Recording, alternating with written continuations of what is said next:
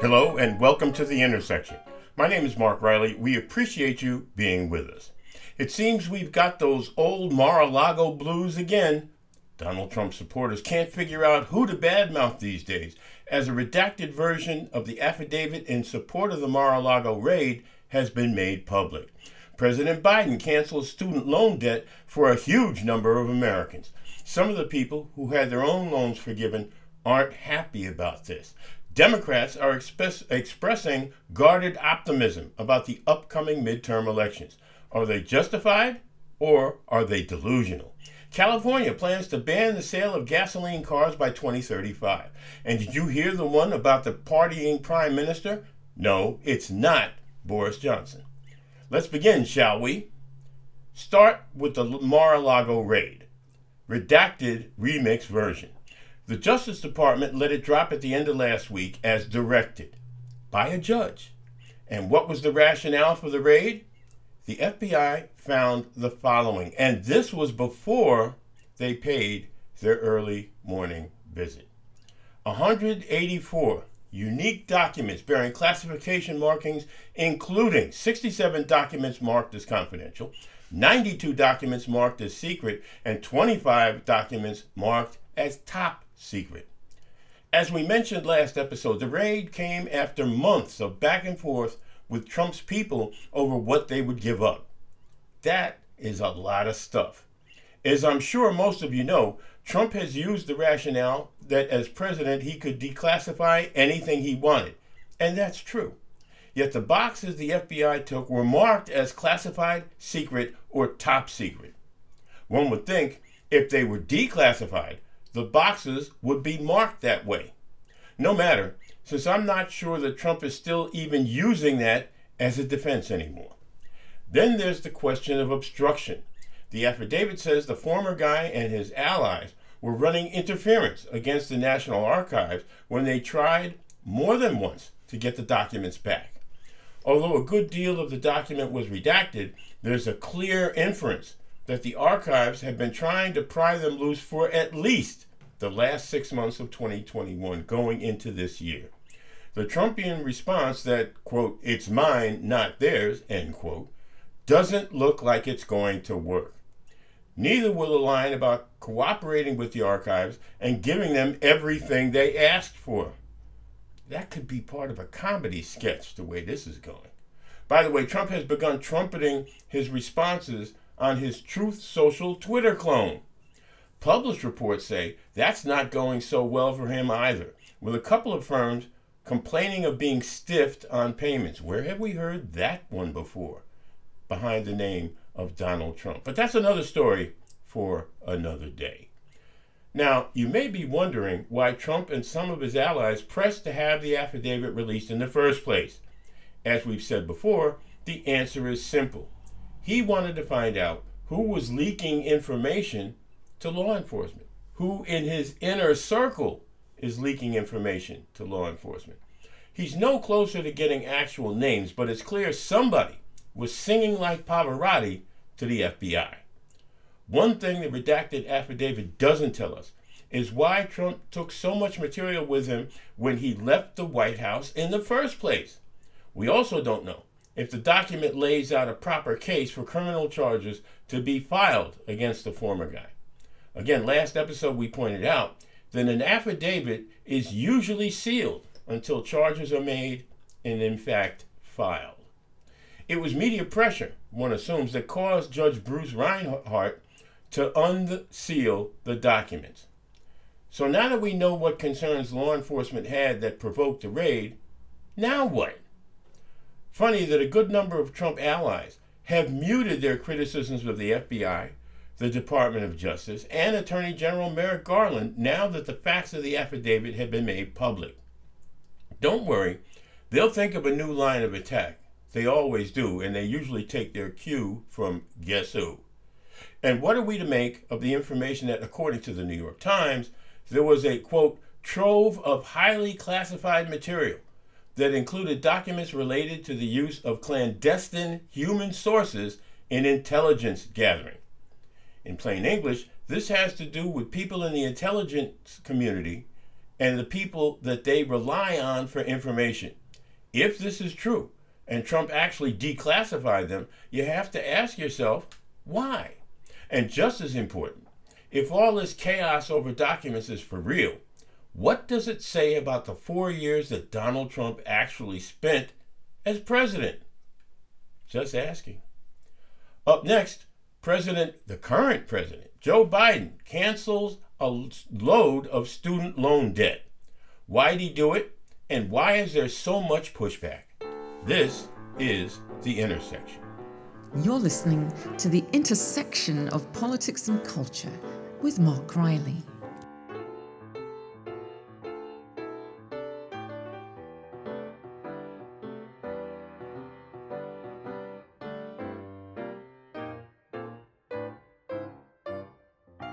I'd like to know what you think. Leave a comment on my Facebook page, or you can email me at mark@markrileymedia.com. Welcome back to The Intersection. Judging from the reaction in some quarters, you'd think President Joe Biden had unilaterally declared war on Russia. It was instead the decision to cancel a significant amount of student debt for tens of millions of Americans. Americans, that is. This did not come easily to Biden, given his moderate instincts, because many people believe his moderate instincts are what got him elected president in the first place. He knew that the fire would come from many on the right and even from some in his own party. It would only help the already privileged, they said. It would cost too much, they said. It would be a slap in the face to those who actually paid their debt off. The fiercest advocates for debt forgiveness fired back. They equated the cancellation to the 2017 Republican tax cuts, which totaled almost $2 trillion. That's trillion with a T. Biden used that one in response to a question about whether the plan was fair to those who had already paid off their loans. And make no mistake, there were people around him, like Senator Chuck Schumer, who wanted the debt cancellation to be set at $50,000 instead of the $10,000 and $20,000 that was actually eventually done. This back and forth explains why there was so little action on debt relief for so long. As is usually the case, some of the most vocal opponents of the initiative were the beneficiaries of loan forgiveness themselves. Let's look at the list. Marjorie Taylor Greene had $183,000 and change in PPP, paycheck protection. That's what she got, $183,000 forgiven loans. Congressman Vern Buchanan, $2.3 million, and he calls himself a blue-collar kid. Congressman Mark Wayne Mullen, $1.4 million. Congressman Kevin Hern, over $1 million. Mike Kelly, $987,000. And, get this, Matt Gaetz, $482,000 and change. The list goes on and on.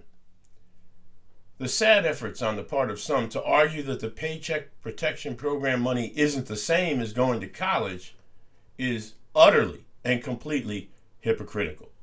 The fact is, Biden's program is moderate, especially by his standards. As is the case in many situations, politics played a role in the result. Yes, the Democrats are hoping young people will be energized and come out this November. The GOP, on the other hand, thinks older Americans will also be galvanized to come out and vote against Democrats. I'm not at all sure that debt cancellation alone will be the deciding factor for either side.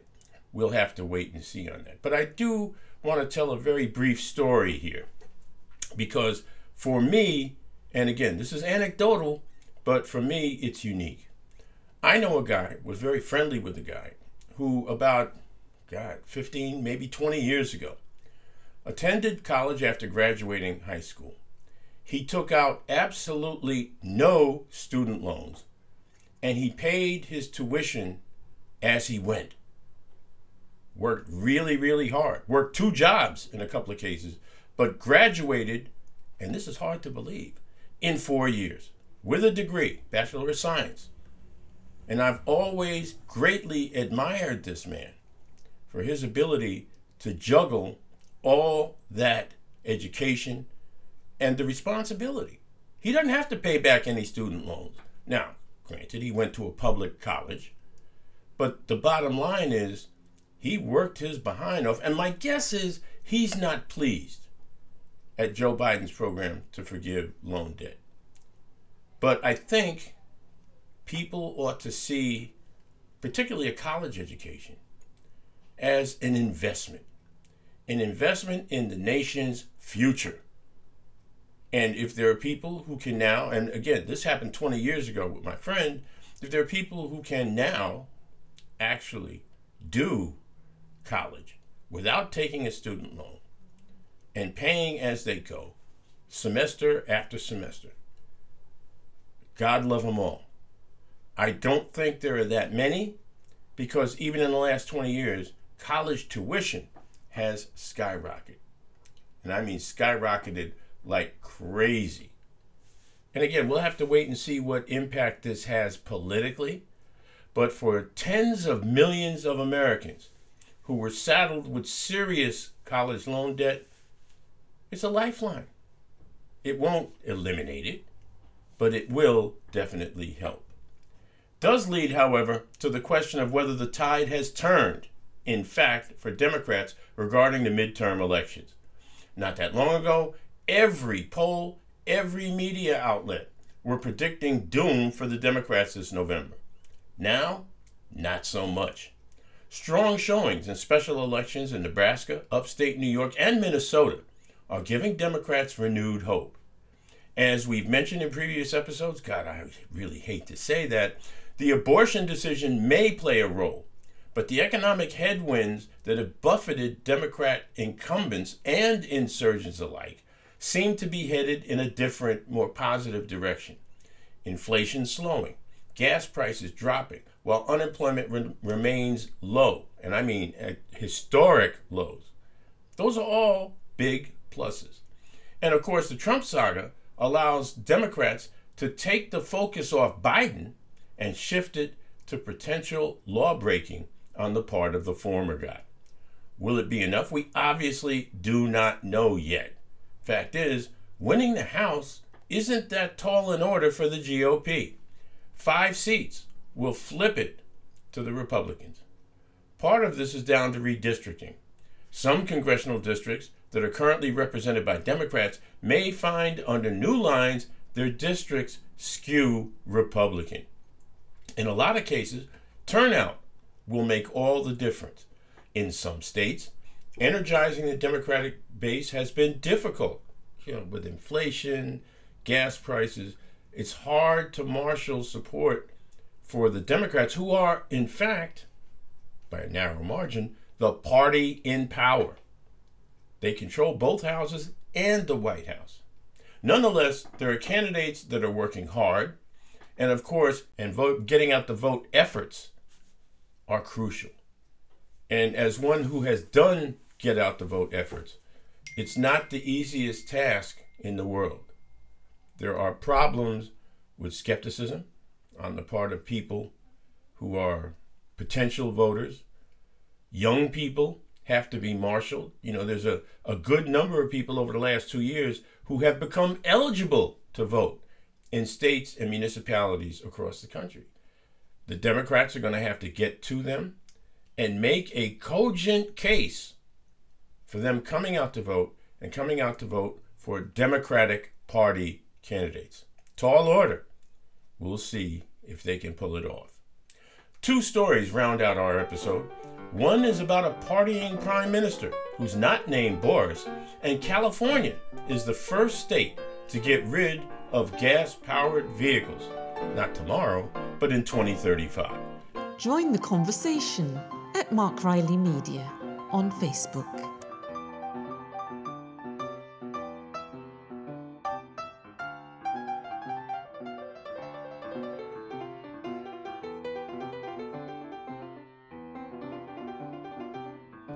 Welcome back to The Intersection.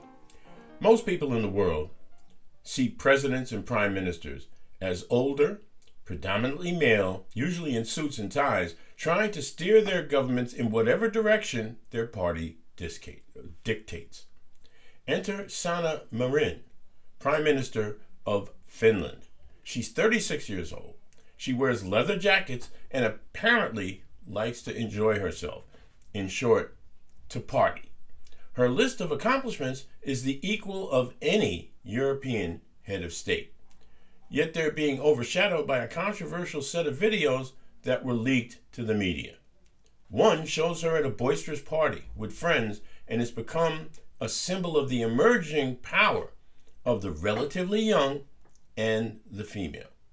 The videos alone have caused some in Finland to call for her resignation.